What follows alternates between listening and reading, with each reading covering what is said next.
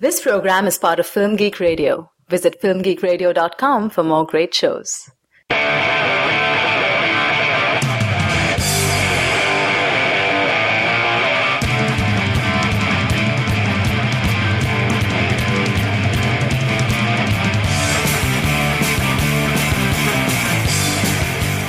Hey movie addicts, welcome to Cinema Fix, your site for the purest, highest quality movie reviews on the block. I'm Andrew Johnson, and I'm joined today by my fellow dealer, Monica Castillo. Hello, Andrew. Hey Monica, have you made any vacations out to the further lately? I can't find it.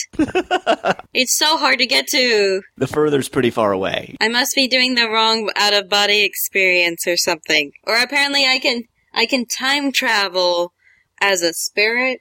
Maybe? I don't know. I'm doing this wrong. Yeah, you might have to work at your astral projection skills. Alright, this is part 2 of episode number 65 of Cinema Fix, focused on the movie Insidious Chapter 2. So if you're looking for part 1, you are listening to the wrong file. Go away. We don't want you here. You'll have even less idea about what we're talking about than we did during the movie. So, you might want to listen to part 1. If this is your first time listening to Cinema Fix, basically this is the show on Film Geek Radio devoted to discussion of mainstream blockbuster films, and each week we release an episode in 2 parts. The first part is a general spoiler-free discussion, and the second part, which you're listening to right now, is the more in-depth analysis of the film, complete with spoilers, and it's designed to be listened to after you've heard part 1. Again, this is part 2, so if you don't want to be spoiled, stop listening right now and go check out part 1 of our episode on Insidious Chapter 2. I'm just going to assume that if you're listening, you have seen the movie, and you don't need a plot synopsis, so before we dive into things, here's a clip. I heard voices in the hallway.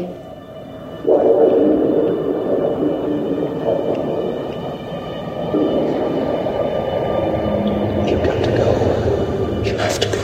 It was Daddy. You have to. And he was talking to someone. You have to go.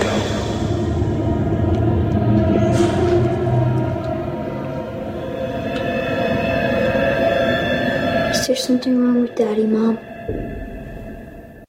Okay, Monica, because you did not see the first Insidious film, I have no idea how you understood what was happening in this movie. I just took everything on faith and face value and just assumed that whatever they were telling me was absolutely true. I just kind of sat and just took in information for about half the film, and I was like, alright, I think I got this. The credit sequence does recap the fact that the kid was in coma, and then now he's not, but with bringing him out of the coma or so, then killed the medium, Elise, and it may or may not have been Patrick Wilson's character. Well, what happened is Patrick Wilson went into the further to rescue his son, and he did rescue his son, so his son woke up from the coma, but Patrick Wilson encountered this old woman spirit. All we knew was that this old woman had haunted him when he was a child as well, and that they had made him forget that all of this had happened. But so he meets this old woman spirit, and he has this confrontation with her, like, what do you want? Why did you haunt me when I was a kid? What's going on? And then Insidious ends with him strangling Elise to death, and you realize that the old woman apparently possessed his body. Got it. I just knew that when Renee looked back at him, he's like, what, do you think it was me? I knew immediately that was like, oh yeah, it was you. That's way too suspicious. And then, of course, all his behavior throughout, like, the first half of the film is like, oh yeah, no, you're not right. Yeah. This is you being obvious. If you've seen the first film, you know that he did kill her and he is possessed. The problem is, in Insidious Chapter 2, they don't really communicate very well, like, what exactly that means. Like, we understand that some sort of entity is inside him, but it's like, okay, is the entity trying to appear normal? Is he sometimes in control of his body? Does he just not realize that he's possessed? Like, to what extent is this spirit, like, in control of him? And there are moments when you, like, see him talking to himself, and you're not sure, like, is this all in his head? Is the spirit talking to another spirit? What's going on here? Yeah. It's very unclear. Unclear is a good adjective. Yeah, and then when you actually find out what the deal is and who the spirit is, it's still not very clear what exactly the details are of that. Like, it's Parker Crane, the Dark Bride, who is a serial killer. Which I'm assuming is a new character they introduce now in this chapter. Well, the first film, we just thought it was an old woman. And we saw that there was this old woman, and we knew that this old woman's spirit was, like, popping up in photographs and had some connection to Josh. But that's all we knew. And then in this movie, they reveal, no, it's not an old woman. It's actually this serial killer named Parker Crane with serious gender identity issues. Yeah, how about that? I've never seen that before. Oh, wait, Psycho. Yeah, there is a lot of Psycho in here. There is a lot of Psycho, including the overbearing mother, and then, of course, the cross-dressing, and a lot of the music. Right, and a lot of that was interesting. I just couldn't fully understand, again, what the mechanics were of it all. Like, okay, so the spirit of Parker Crane is in Patrick Wilson's body, but then he's also, like, talking to someone. Just assume that each one body can hold one spirit at one time. Well, right. So once the evil spirit moves in, then his actual spirit moves to the further. Well, right. I understood that. What I was trying to figure out is, okay, Parker Crane's spirit is in his body. Is Parker Crane talking to the spirit of his mother? Or is Parker Crane, like, crazy and he's hearing voices? All of the above. Yeah, I was like, what's going on? Those are not mutually exclusive. Right. Well, the thing is, they make it clear that his mother is also a ghost and is a spirit. Yeah. And apparently, like, leads the paranormal investigators to the hospital and then to Parker Crane's house for some reason. To kill them. Right. Is he communicating with her spirit, or is this, like, all in his head? It's very, very strange. And that, I feel like, is what they really needed to explain. Okay, I get it now, yeah. Rather than all of this other stuff involving the further. Apparently there's a purgatory, because that's where Elise was hanging out, where she could, like, come back or so. Well, yeah, apparently the further is, like, purgatory. Yeah, it's a middle ground. Yeah, that's some sort of middle ground, which was interesting. They hadn't said that, as far as I'm aware, in the first film. Yeah. We just knew that it was like this weird spiritual realm of sorts. So yeah, she's still alive in the further. In the further. She can help Josh's spirit, his astral self. Mm-hmm. The thing is, the further worked fine in the first film. It was kind of campy, but it worked well as this sort of creepy thing to introduce in the third act, just because it was a location. It was, okay, Josh is going to go into the further and see some creepy stuff and then rescue his son. And that's really the purpose. Here in this movie, they start to get more into, like, what these spirits can do, and, like, they can go into memories, and at one point they go back in time, and because you didn't see the first film, Monica, you might not have realized this, but the scene where Josh is in the further and then he, like, goes to the house and is interacting with himself, that is a scene from the first film. Yeah, I overheard some critics comparing notes about that. Yeah, so you realize that at least in the first film, that scene, the spirit that was opening the doors and doing some of this creepy stuff was actually Josh from the future outside his body. It only works because there was that open-ended piece in the first one that allowed them to then tie it in, unless they originally thought that this could be somewhere where the second one segs into. Well, I mean, you originally just assumed that the door was opening and the alarm was going off because, it was a demon or it was some other evil spirit. And I like the idea that they're saying, oh, what if that was actually Josh, or what if that was actually a quote-unquote good spirit? I like the idea that they're trying to twist what you thought was happening in the first film and expand on that. It just doesn't make sense. Yeah. Here in your notes, like, how does time work in the further?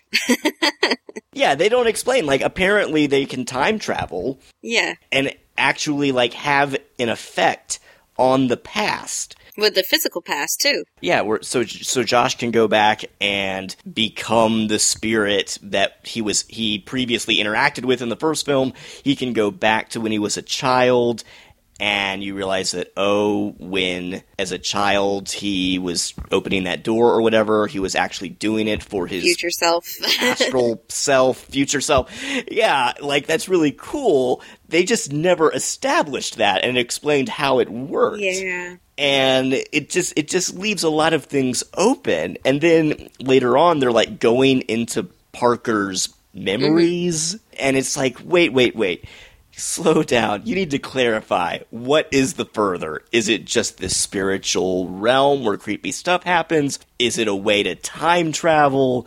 Is it inside people's heads that you can influence their memories and their psychology? Like, what exactly is going on here? They don't nail down the rules. They're introducing concepts like time travel that need literal rules set in stone that you can understand, and they're trying to incorporate that into a genre that by its very nature relies on the unknown and the undefined. You know, the thing about ghost stories, what makes them scary is that you don't know what the ghost can do. They don't operate within our regular laws. So then when you try to introduce these conceits that really need rules, there's just a lot of friction, and it doesn't make a whole lot of sense. Yeah. And they never even explain, like, I still don't know, why did Parker Crane haunt Josh to begin with? Well, remember, it was that old guy in the hospital that grabbed onto him. It was the last living thing. He imprinted on him. Is that what happened? Like, they never explained. I was already lost, so I just assumed, like, at that point, he imprinted on him, and then when the mom goes down and the next day, and she's informed that, oh no, he died. So that was his spirit leaving him. Apparently. I mean, it was a creepy scene, but I'm not sure how that actually moves the plot forward and what purpose that serves, because all we knew from the first film is that there was some supposed old woman spirit that had haunted Josh when he was a kid. We didn't know why. And then in this movie, they don't explain why either. It's a guy in the hospital that grabbed him. And I'm like, okay, did he not grab other No, but people? you see, you're missing that part where he was the last one. Say he was sedated after the attack or whatever, and then he died after that. So then it's like a haunting. It's the last I guess. big thing that happens before a death. How, like, in a lot of movies, when, like, ghost things happens, it's usually, like, they're wearing the last things they died in. Okay, so see, now that's interesting, because now that makes sense as to why Elise, in her astral body, you know, they first find her in the house from the first movie. They're kind of wandering around in the further going, where's Elise? And then it turns out she's in that house from the first film. I guess that's because she died there? In the same cardigan! Yeah. See, now if they had actually come out and said, oh, he's haunting you because you're the last living thing he touched or he saw and he's drawn to life. They just assume that you've seen enough spooky stories that you get there. Juan has seen a lot of these movies, obviously, and borrows heavily from a lot of directors' trademarks and just story devices and themes and topics. So this could just as well be another one. I guess so. That was from my assumption. Not even having seen the first one, ladies and gentlemen, without even context. All they tell you in the first one is that these spirits are drawn to life, and they're trying to, like, possess the bodies of the living. So I guess you could say that that's what they're counting on, that you understand. Well, it's also that it's an evil spirit, you know, it's the spirit of a serial killer. Right. The thing about Insidious 2 that just gets so crazy is that in the first film, it was just, there are spirits trying to get into the world of the living. And suddenly now in Insidious Chapter 2, there are spiritual beings affecting other spiritual beings. Like, there are the astral spiritual forms of Josh and Elise and Carl go into the memory of another dead spiritual being. Parker Crane, and somehow getting him to open the door so they can defeat his mother and all she represents, somehow psychologically that affects him in a way that removes him from Patrick Wilson's body? Okay, so let me see how I got through this somewhat logically. It was that by disarming Parker's, anger against his mother, that lifted him out of Patrick Wilson's body to then his astral self can find its physical body. Okay. Yeah, it's one of the, okay. It's kind of like a soothing the spirit sort of thing. He killed because he was angry at his mother. He was trying to reclaim his childhood, I think is how Elise explains it. And there's a sort of a curse as well that apparently, Josh's character is falling apart because he doesn't kill. So he has to kill to keep up appearances, like a Highlander. Yeah, that was really weird. Because he's possessed by a dead person, he's suddenly going to start rotting away. He doesn't kill. It doesn't even feed the further or something. I don't even know. They did it again. That's another thing they needed to explain. So that explains the serial killer at corner, and then just to be able to get Parker to, I guess, sort of accept the fate that there is no revenge against his mother or so. I'm not exactly sure what was said. I can't remember really, but that's able to get him sidelined. So then Josh can jump back into his body. Apparently. I didn't understand how... All he needed was a therapist. Right, and I can understand how psychologically that's important for Parker Crane to deal with all of his mother issues. I don't understand how that translates into him leaving Patrick Wilson's body. Also, it was strange. There was the whole thing with the cross-dressing and the trans identity and gender identity was kind of odd. With then, there was actually, two people jumping into this body. Into Josh's body. It was oh man, this got way meta. It kind of, kept transferring over, so it was all sorts of identity questions coming up here. Right. Getting back to the whole thing about the body, starting to rot and fall apart, all I could think was, okay, if he needs to kill to survive, why isn't he doing more killing? Yeah. And he seems reluctant at first to kill Renee and the kid. So is it that Josh is still in a little bit control? Yeah, I don't know. They don't... that's the stuff they needed to focus on developing. There should have been a wrestling match between those two, and then that's when they're they're fighting for the soul of this character. Right. These are the questions that needed to be answered, and instead of answering those questions, they opened up all of these new questions about the time travel and how exactly it's all working. And again, I like those ideas, they just don't make sense. Yeah. I like the idea that all the spooky stuff in the first 20 minutes or so with the piano playing and everything, that's actually Josh trying to get their attention. I think that's kind of cool. That was cool. It just doesn't make sense. Doesn't mesh together. And I have to say, I think the biggest scare for me was one of those hallway shots when Renee's walking around, and I think she investigates the piano, and then she investigates the child's toy that keeps rolling around or something. And then she walks out into the hall, and suddenly they fly up into the air. Yes. That got a jump out of me. And there were a lot of scares like that in the first Insidious film, and that's the only time in the second film that I jumped. Yeah, when it starts getting really explainy, you can't really get too scary. And it's more just weird fun facts about this random serial killer. Right, it's it can't decide what kind of movie it wants to be. It does get a little campy, mostly in the dialogue.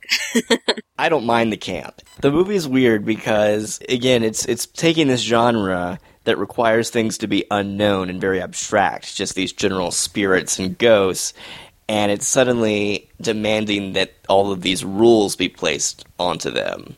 It's trying to apply Inception-style logic to the spiritual and the abstract. Yeah, it doesn't feel like it works either. And it just starts to make you question, okay, how can these spirits interact with the real world? What are the rules exactly?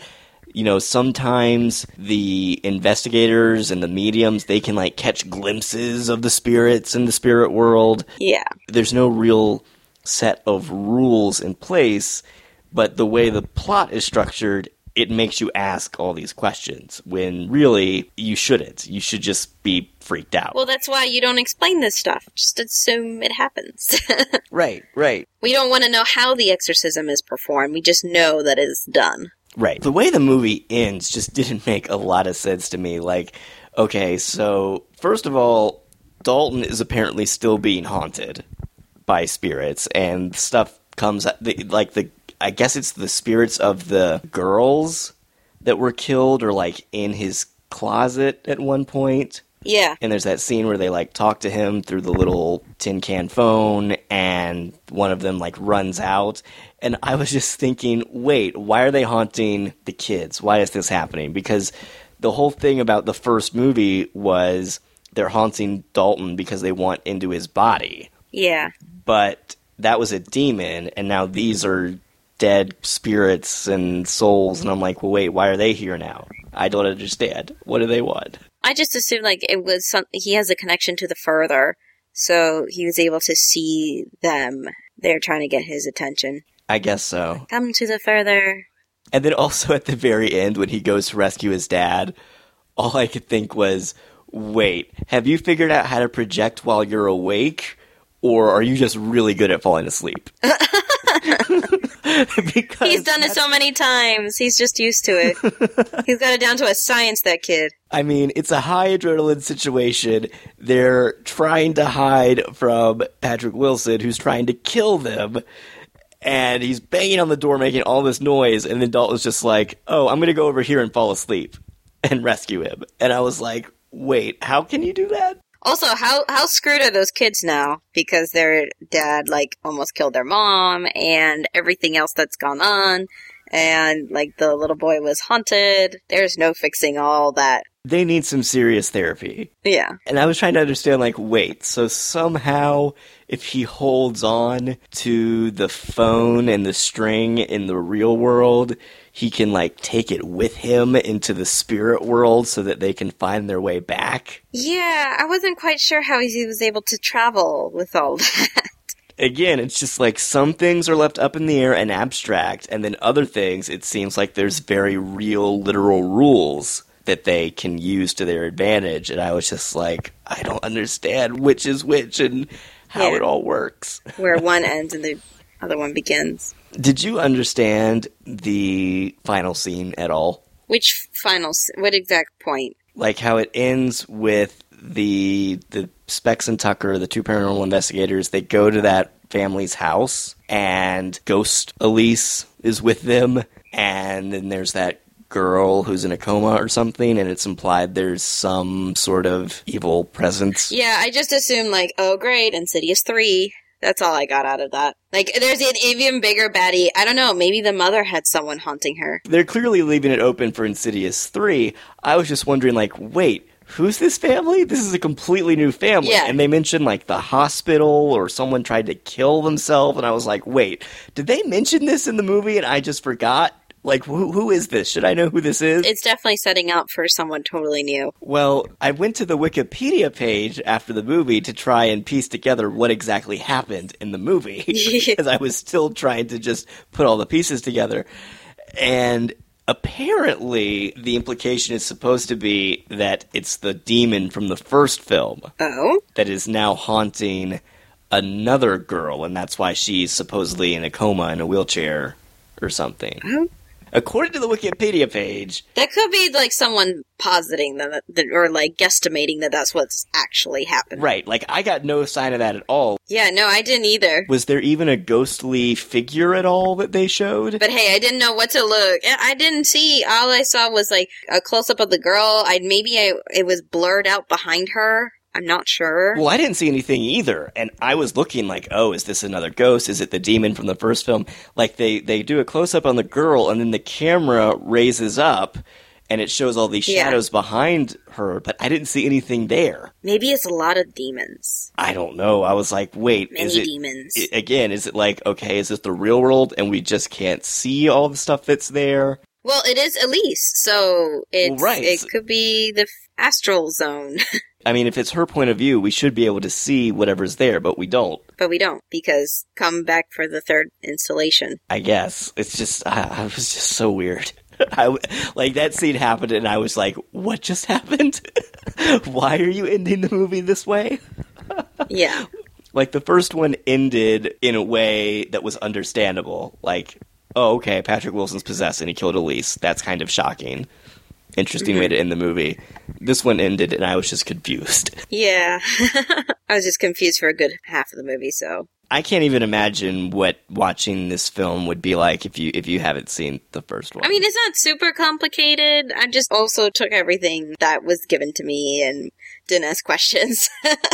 I didn't look too closely, because if I started asking questions that, you might figure out, oh, you weren't here for the first one. Meh. No. Well, here's the thing. Even if you have seen the first film... Questions. And you start asking questions... Yeah. It's not very clear. There aren't any answers. Yeah. It seems like there's just a lot of holes in this movie. I enjoyed it while I was watching it, but then after the movie ended, I was thinking about it, and I was like, I have no idea what happened. I still like The Conjuring better. Well, yeah. I mean, you really liked The Conjuring.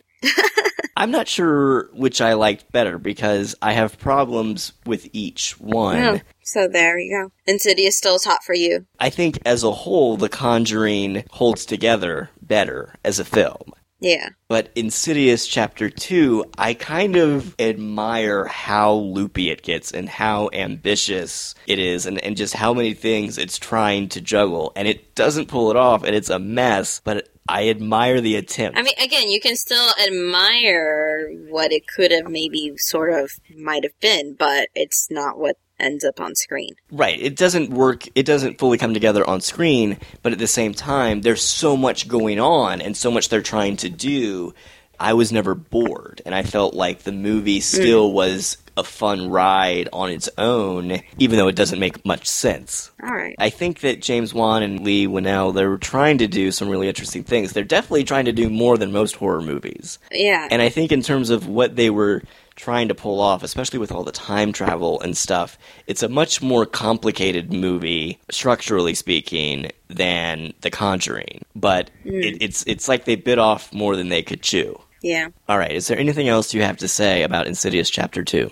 A lot of head scratching. I guess I'll watch Insidious 1. You should. You should watch Insidious 1 and let me know what you think. After all this, I might as well. Like, Insidious, the first one, it's a weird movie. You have to be in the right mindset.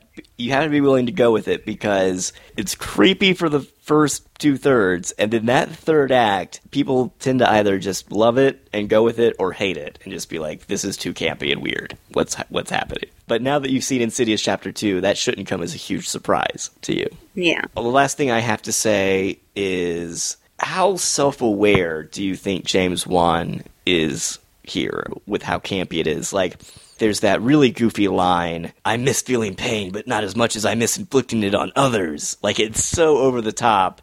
And then there's, like, random shots of Patrick Wilson just, like, standing menacingly in doorways. I would hope if you're this familiar with the horror genre that you know what camp is. That you know where the line is. I think, again, it's just another way of homage. I definitely think so, and I definitely feel like James Wan is walking a fine line here. He's trying to make something scary, but he's also acknowledging that it is campy and kind of goofy. And that's a really, really tough balancing act to pull off. I do think that there is more comedy in this chapter than there is in the first film, especially all the stuff with Specs and Tucker. Mm-hmm. I mean, they were present in the second half of the first film. Okay. They're in all of this one. Yeah. They provide a lot of the comic relief, and most of it worked for me. And I think the movie did a pretty good job of trying to balance these different tones, where it would be really creepy one minute, and then kind of goofy and campy the next minute. Yeah. I thought their characters were way welcome. It was a good pause, a little break from the intensity, and then right back into scary. Right. And actually, Specs is played by the writer, Leigh Whannell. Oh, okay. Did not know that. Nice. All right, well, I think that'll wrap it up for part 2 of our discussion on Insidious Chapter 2 here on Cinema Fix. We will be back in either a year or 2 years to discuss James Wan's next film, Fast and Furious 7, which I'm guessing will be a lot different from this. Yeah, that should be interesting. Is that coming out next year? I think so. Okay, I know they just started filming, so I believe that's scheduled to come out either in 2014 or 2015, and it'll be interesting to see what James Wan can do with a larger budget in a genre that isn't horror. Yeah. Who knows? Maybe Paul Walker and Vin Diesel will have to travel to the spirit world and see their friends that died in the previous film. Oh, man. Harsh. What? I think that'd be great. They have to rescue them? Oh, man. Now we're going to jump the shark. That's a perfect segue into Reboot This, the final segment of the show where we pitch either a prequel, sequel, or remake to the movie we just discussed. I think that's going to be my pitch this week, Monica. That's going to be your pitch? All right. Yes, for Insidious Chapter 3, let's just forget how Insidious Chapter 2 ended. Let's just make it Fast and Furious Ghost Edition. Okay? Or have Insidious Chapter 3, but then have Patrick Wilson or Elise or whoever encounter Han from the Fast and Furious films out in the further. Oh, wouldn't mind that. I do like Han's character. All right, Monica, if the studio came to you and said, James Wan is away directing the Fast and Furious movies, we want you to direct the next installment of the Insidious series, what would you do? Would you do a prequel, sequel, or remake? Well, it actually looked like the end of Insidious 2 was leading to, like, a Latino family, or at least it kind of looked like it, and I got really excited because I wrote at the beginning of my notes, like, man, I'd love to see a Latino family have to deal with something like this. Like, would they see Santeria? Would they see, like, more, like, something in the Catholic Church? Like, what could go on with that? In terms of, like, at least in American movies, there hasn't been a lot of exploration of, like, what if it was a haunting for an ethnic family? Well, it's interesting you bring that up because one of the producers of the Insidious films is Oren Peli, who directed Paranormal Activity. Mm-hmm. And we already talked about how, like that series, Insidious 2 seems to, like, be focused on expanding the mythology of what's going on here. And Paranormal Activity, I believe that series is getting a Latino spin-off of sorts. All right. So I don't know if that's just a thing that Oren Peli's, like, really into now. From what I'm seeing from back when I used to work at a mainstream movie theater, there's a lot of Latinos would come out for the horror movies as date nights and, like, that sort of thing. So, and when they do demographics, when you can look up the demographics online, Latinos goes to the movies more often than any other ethnic group out there. So somebody's going to these movies. Someone went to Final Destination 5. Okay, well, it's interesting you bring that up about how, like, Insidious 3 would look from that cultural perspective. I'm wondering if that would allow them to get into more details about, like, what exactly the further is. Would they incorporate more traditional Catholic mythology? Would they say, like, hey, yeah, there's heaven, hell, and purgatory? Yeah, that's what I was wondering. Right, and here's exactly what the rules are and how it works. There's definitely potential there for them to start to explain some of the stuff that they didn't explain in Insidious Chapter 2. And it just seems for a lot of, like, mainstream horror, it always seems to center on a white family. For at least, like, the familial sort of horror films, it's always, like, in a suburban neighborhood where nothing could possibly ever go wrong. And I was like, you know what? I want to see one of these hauntings try and take place in the middle of a city. How hard would that be? Not in a creepy Victorian-looking house. Like, you know there's something happened in the basement there. Well, there was that movie Bones, which took place in the inner city and starred Snoop Dogg as an evil ghost gangster. Oh, okay. Well, I mean, more exploration than just the normal trope of the cul-de-sac with the bad house at the end. Yeah, there is Leprechaun in the Hood. Well, let's not talk about Leprechaun. Yeah, let's not get into that discussion. That's we were worried about camp in Insidious 2. Nah, that's not camp.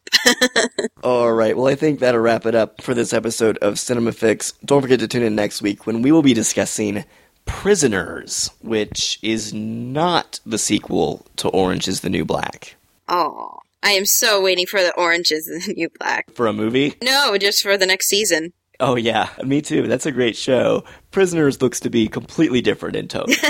Looks pretty dark. It'll be interesting to see if that movie lives up to the marketing campaign. Yeah. All right, we would love to get your feedback on the show. You can email us at cinemafix@filmgeekradio.com or comment on the website at filmgeekradio.com. You can also subscribe to the show through iTunes, so if you liked this episode, please write us a review. That would really help us get the word out about the show. You can also donate to us through the website. We really appreciate your help. And don't forget to check out other great shows on Film Geek Radio, including The Thin Place, The Nerdy Projectors, Navigating the Newsroom, and Avenging Angels. Monica, where can people find you online? People can find me on Twitter and Tumblr at MCASTIMovies. That's MCASTI Movies. They can also find my work reposted on the Boston Online Film Critics Association website at BOFCA.com. You can find some of my writing at MovieMezzanine.com and FilmGeekRadio.com. You can also follow me on Twitter at WriterAndrew. If you follow me, be sure to send me a message and let me know you're a listener, and I will follow you back. That'll wrap it up for this episode. I'm Andrew Johnson. I'm Monica Castillo. And have fun this week getting high on cinema and then visiting your younger self.